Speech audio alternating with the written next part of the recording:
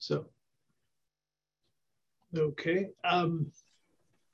So I'm Tim, a compulsive overeater, and grateful to be here this morning and have this opportunity. I strongly believe in passing on what's been given to me so freely. And one of the first things I cut my teeth on was that, you can't keep it unless you give it away.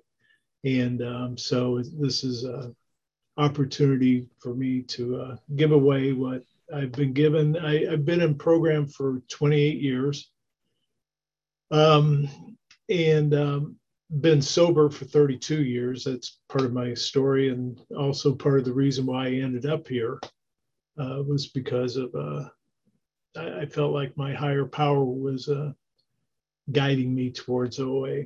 But I think it's important to qualify myself, first of all, because quite frequently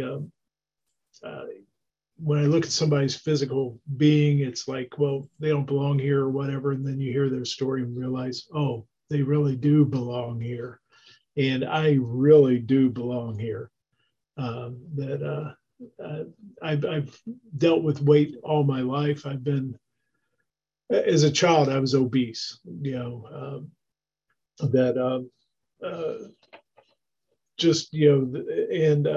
dealing with the psychological side of being an obese kid, of having other kids tease me, and the self-esteem issues that come out of that. That I feel like that's something that we all, or a lot of us, deal with, is dealing with just undoing childhood issues of what comes with being overweight, and that through grade school, constantly being teased about that. And, in eighth grade, I decided I wanted to go to a seminary. And part of the reason it was, now I look back and realize it was a geographical cure. That, I was tired of getting teased about my weight, et cetera. I figured if I went to a new place, maybe that wouldn't continue, as well as it was all boys. So it was, guys don't care about other guys being overweight. That part of one of the most cruelest things that occurred to me in grade school was when I heard girls teasing each other, saying, "You like Timmy," and they going, "Oh no, not Timmy," and so anyways, and I enjoyed being in the seminary because it was all guys and they didn't care if I was overweight. And also, I thought maybe I'd lose my weight, but even there, I discovered ways that I ended up working, that being a seminary, that we had to do housework and work period, and that the students did a lot of the work, upkeep of the property. And so I managed to get jobs in the kitchen. And so I could go back to the bakery and steal cookies and, just, take care of my disease. And I didn't lose weight while I was there. But anyways, but then later on, I discovered drugs and alcohol, and I used that as a form of weight control. That, I found that if I was medicated, it was much easier losing weight or not eating. And so so that's part of the reason why I went that direction, as well as, I just don't like feeling feelings. And the drugs and alcohol definitely helped with that. And so at age 18, just to give you another physical side of the effects of being overweight, that I lost 30 pounds. And at the age of 18, I grew 6 inches. So my weight had been holding me down, as far as growth wise. And anyways,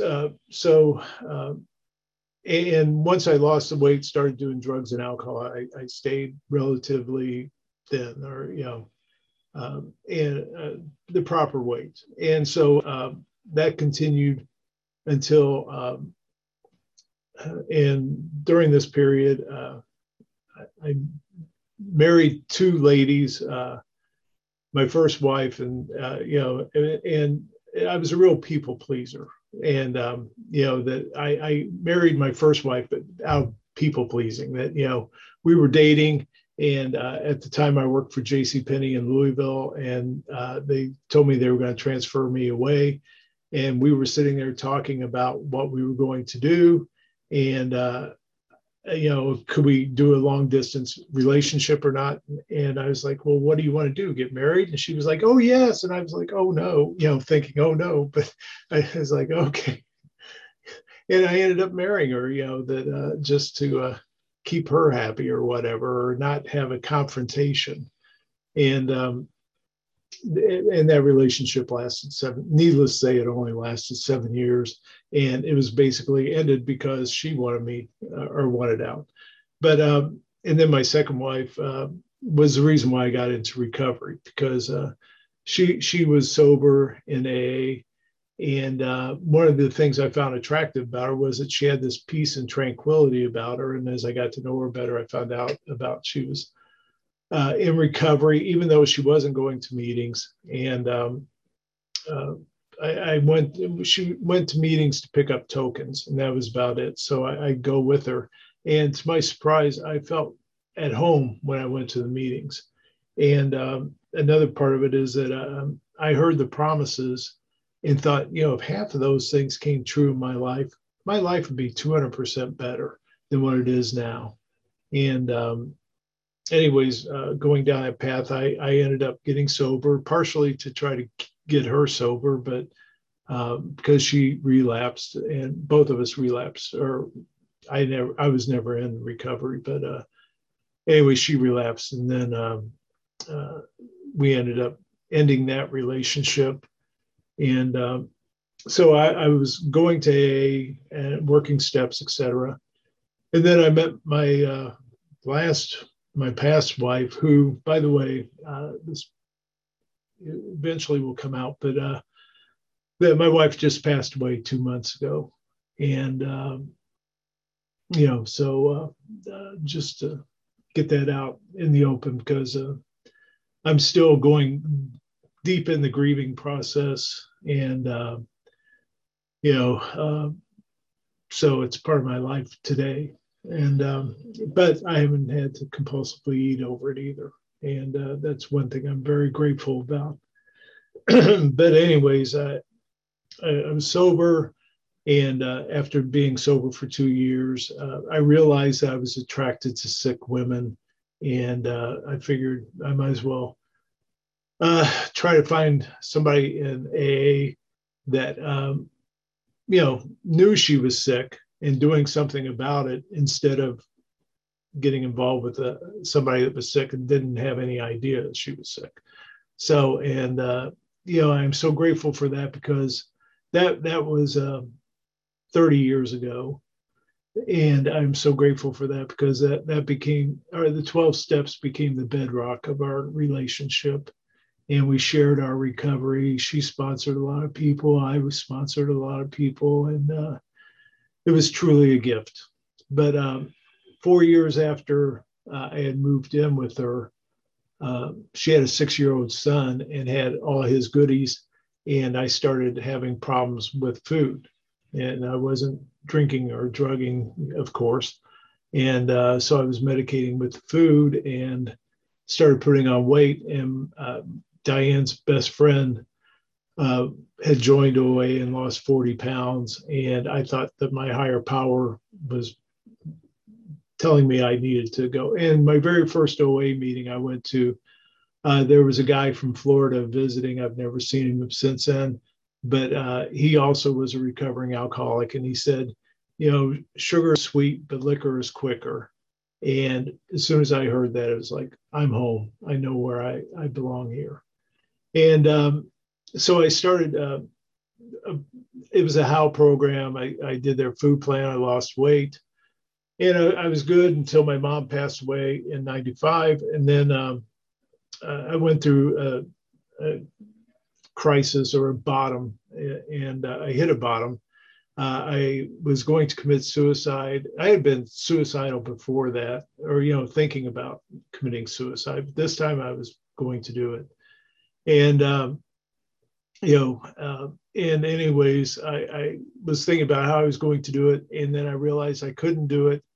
And when I realized I couldn't do it, the next thought was, well, what am I going to do? And the next thought after that was, well, I might as well be fucking happy.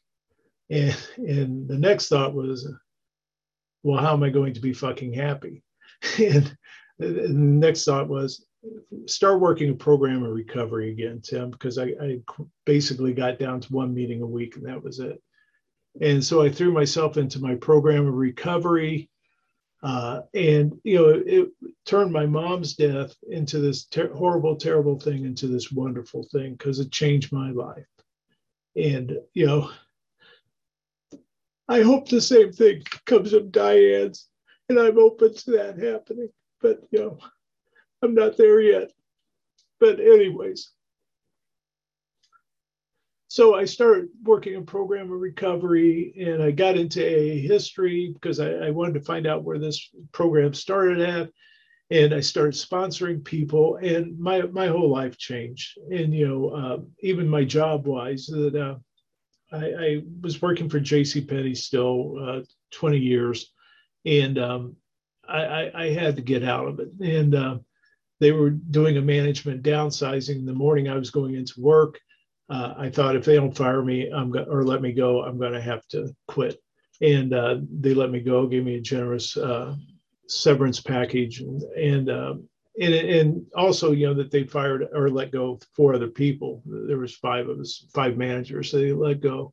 And I was the only one that was happy about it. I stayed after they said we could stay there for a month and use their equipment, et cetera, to find new jobs.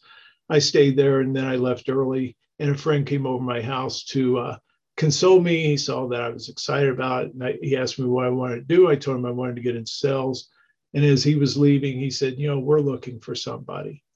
And I started work 2 days later. So, you talk about a coincidence, and that week was a week of miracles. I was the only one that they had a going away party for out of the group. And I attribute this all to program. And, but during this time, after my mom died, I did relapse food wise, and I gained 30 some pounds. And then later on, I quit smoking. I gained another 30 some pounds, even though I justified it, as being, to be expected. Because they say, I think you gain 50 pounds, or I had heard that. So I only gained 30. So, and I had fat serenity for quite a while. As a matter of fact, until about 15 months ago. And during this time, I was sponsoring people. I helped start 2 meetings here, OA meetings, and still going on. And I'm still faithful going to those meetings. But anyways, but I was also an AA snob that I thought that I help people in OA. I go to my AA meetings to get fed, and then I pass it on to the OA meetings. And anyways, how much time do I have, Becky, or whoever was timing me? 7 minutes. 7 minutes. Okay. So, and one thing I did want to. So I've been doing that, but then with the pandemic, well, I back up a little bit. 5.5 years ago, my wife had a stroke. And before that, she was a nurse. Then she was a drug and alcohol counselor, as well as a nurse. And then she was a nurse manager. And then she became a teacher. And she started teaching students that were high school students that were going in the medical field. And, her whole life was about service, and helping people. And so there's 3 things I want to talk about in this talk: is service, love, and enjoying the moment, because that's all she was. After she had her stroke, she didn't fully recover, not even close. But what was left was that she went around. She was limited in what she could say, but she went around saying, "I love you" constantly. And, there was one morning I got her up to help her go potty.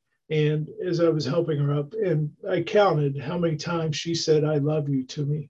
And by the time I put her back to bed, she had told me she loved me 20 times. And she did that with everybody. I mean, we go to the grocery store and she just look at people and smile and say, "I love you." And we went on vacation, and because she was handicapped, we had to sit towards the front of the plane, but we had to wait until everybody else got off. And so there was like 30 rows behind us, over 120 people. And anyways, as people went by, she stood there saying, "I love you" to all these people as they went by. That's just the way she was. She had this beautiful smile when she did that. And uh, and anyways, and we had a caregiver when she first started working with Diane, that Diane would say, "I love you," and she'd say, "Well, I like you." And I could tell she was not comfortable being told that she was loved. But over time, now Shirley constantly says, "I love you" to all kinds of people. And it's just amazing and wonderful. And I know it's because of Diane. But anyways, and she continued going to AA meetings after her stroke. And when she was in the hospital with her coma before she passed away 2 months ago, these newcomers to AA came and they wrote her notes, and they were talking about that. She welcomed them with a beautiful smile, telling them that she loved them, God loves them, and that she was had their back. And she said that they were talking about that they came in when they weren't feeling good about themselves, but just with the way she greeted them, etc., it made them feel good about themselves. And sorry, and the other thing is that after Diane had her stroke, she was happy all the time. I mean, and one thing it taught me was the importance of love, because I can't help but believe that part of the reason why she was so happy was because she gave away love. And that's what I see the program as, is that we're here giving each other love, and we help love each other until we can love ourselves. Because I truly do believe the core of my disease was my self-hatred. That when I got into recovery and heard, that, and I thought, if I could just get to liking myself, I'd be, so much better off. I never dreamt I could ever love myself. And, and that's one thing I found was in serving Diane and helping take care of her, and, and then also passing on the love. I read a meditation this morning, my morning program, and it talked about that, love and service is the way to happiness. And, for the past 5.5 years, I was happy with my life. I mean, wasn't anything fancy. We weren't doing what we planned to do when we retired. She retired, and I'm still working, but, that we were planning to travel, etc., but she just couldn't do that. And, but we were happy. And, and that, I guess, makes her passing all the more tragic for me, because, I mean, people say, "Oh, well, she's better off and you must be relieved." No, I'm not effing relieved. I truly did enjoy taking care of her. But, part of the reason why I feel that way is it because she kept telling me she loved me. She had this gratitude about my taking care of her. I'd tell her, "I'm trying to take good care of you," and she'd go, "Oh, honey, you are taking good care of me." And so and so that's part of the reason why I'm talking about the love, being happy in the moment, and service, because I feel like I'm helping carry her legacy. 1 minute. Is that what? Yeah. Okay. And that's what I'm trying to make my life all about. And so I'm doing service, sponsoring people, and and all things considered, I do have a very wonderful life, and I truly am grateful for my OA program, because I found that I have to work a program harder and better than I ever did trying to stay sober, because the food is more cunning, baffling, and powerful, and this disease is powerful, and it wants to kill. It suddenly kills us, And so, with that, I'm sure my time's up, and I'm grateful to be here. And I love you all. Have a great day. Yep.